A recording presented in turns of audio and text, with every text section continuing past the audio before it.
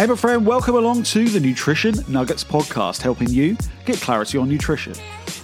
I'm your host, Dale Pinnock, Sunday Times bestselling author, nutritionist, and creator of the Culinary Medicine College. Every episode here in the podcast, we dig deep on the subject of nutrition to give you clarity, to give you answers, and to expand your knowledge. How much do you understand about cholesterol? If you've recently had a blood test at the doctor said, oh, your cholesterol's high, what does that mean? If he said you've got too much of the bad and not enough of the good, what does that even mean? How much of this picture is actually worrying?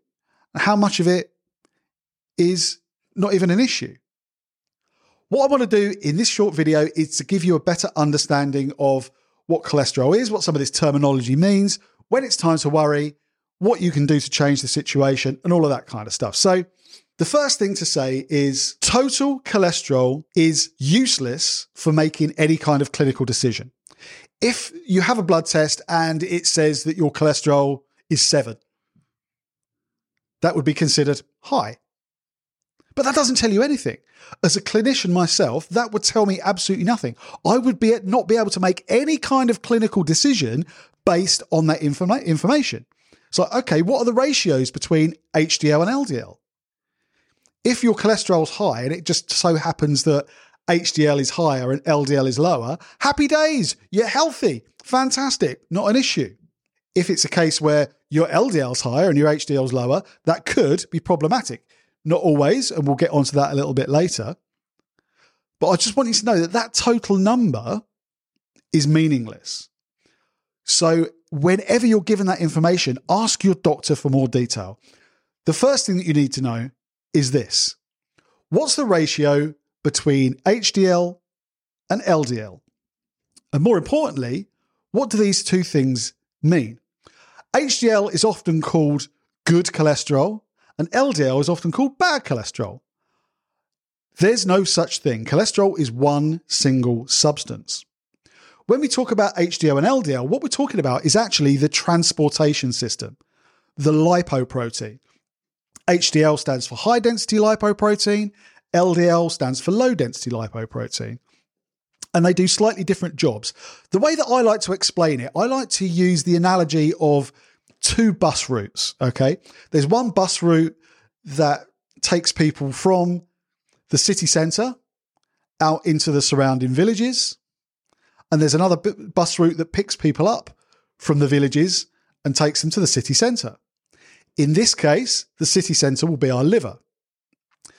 The bus route that takes cholesterol from the liver out into the peripheral tissues of the body, that's LDL. So LDL takes cholesterol from the liver and distributes it throughout the body. The theory being, if that's high, you stand more chance of cholesterol being deposited within blood vessels. You've got more chance of it actually being somewhere long enough where it can cause a problem.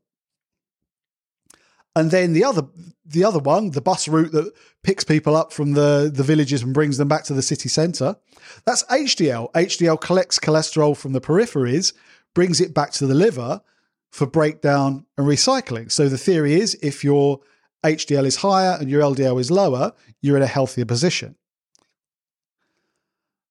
Remember, cholesterol is a vital substance. All of your steroidal hormones like estrogen, testosterone are made from cholesterol. Vitamin D, when synthesized in the body, is made from cholesterol. We need it. It's vital. We don't want to push it down so far that we haven't got enough to actually do the things that we want it to do. But understanding the ratio between HDL can be part of the picture when it comes to understanding your risk of cardiovascular disease. But I want to take that a step further. So that's the first thing. We know what HDL and LDL actually means now. The second thing to realize is that particle size makes the difference. Let's use LDL as the main focal point here. So with LDL exists in lots of different forms. Lots of different shapes and sizes.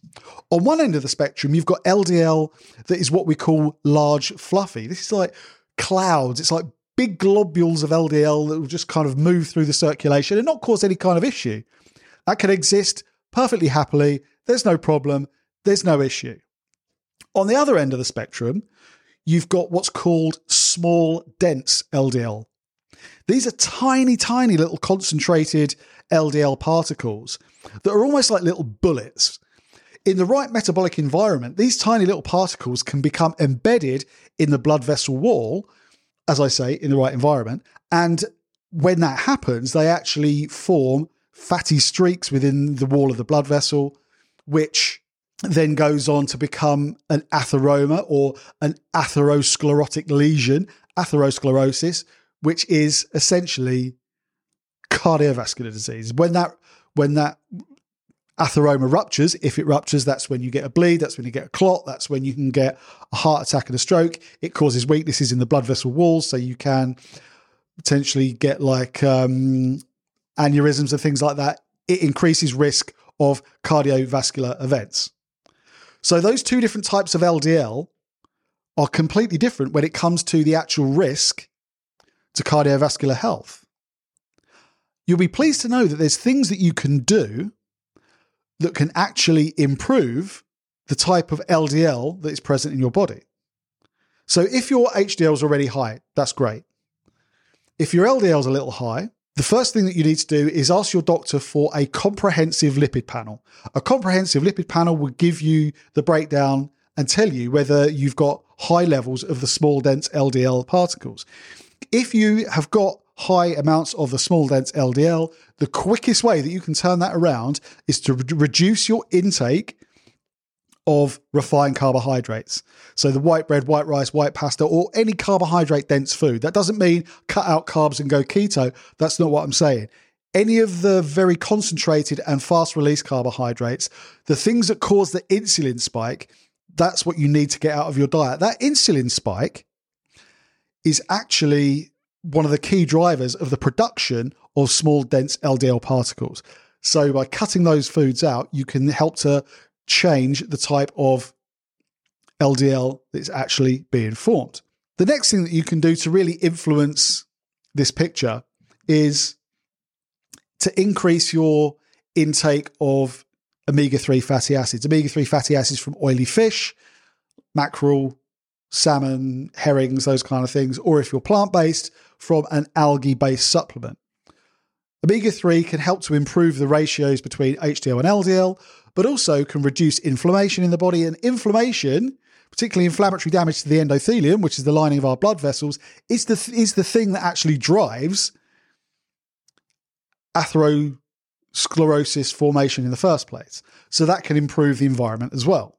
And then the final thing is the biggest driver of increased LDL cholesterol is raised triglycerides. Going back to what I said about carbohydrates and small dense LDL, likewise for triglycerides, a high carbohydrate diet, particularly high amounts of fast release carbohydrates, will drive the production of triglycerides for the simple reason that they send blood sugar up really, really high. When this happens, our body releases insulin. Insulin tells our cells there's glucose available. The cells will start taking up glucose, but eventually they reach a saturation point. They reach a point when they're actually full and they can't take in any more glucose. At that point, if blood glucose is still high, we'll get a small amount get turned into glycogen, which is a storage form of glucose that's stored within the muscle and the liver. But then any remainder that's still high, still above the safe parameter, will be sent to the liver and turned into triglycerides, which will then be stored in our adipose tissue. As soon as our triglyceride levels go up, LDL levels go up. If there's insulin spikes, that LDL will be small dense. So one of the things that you can do to really improve the picture there is to opt for a low glycemic diet too.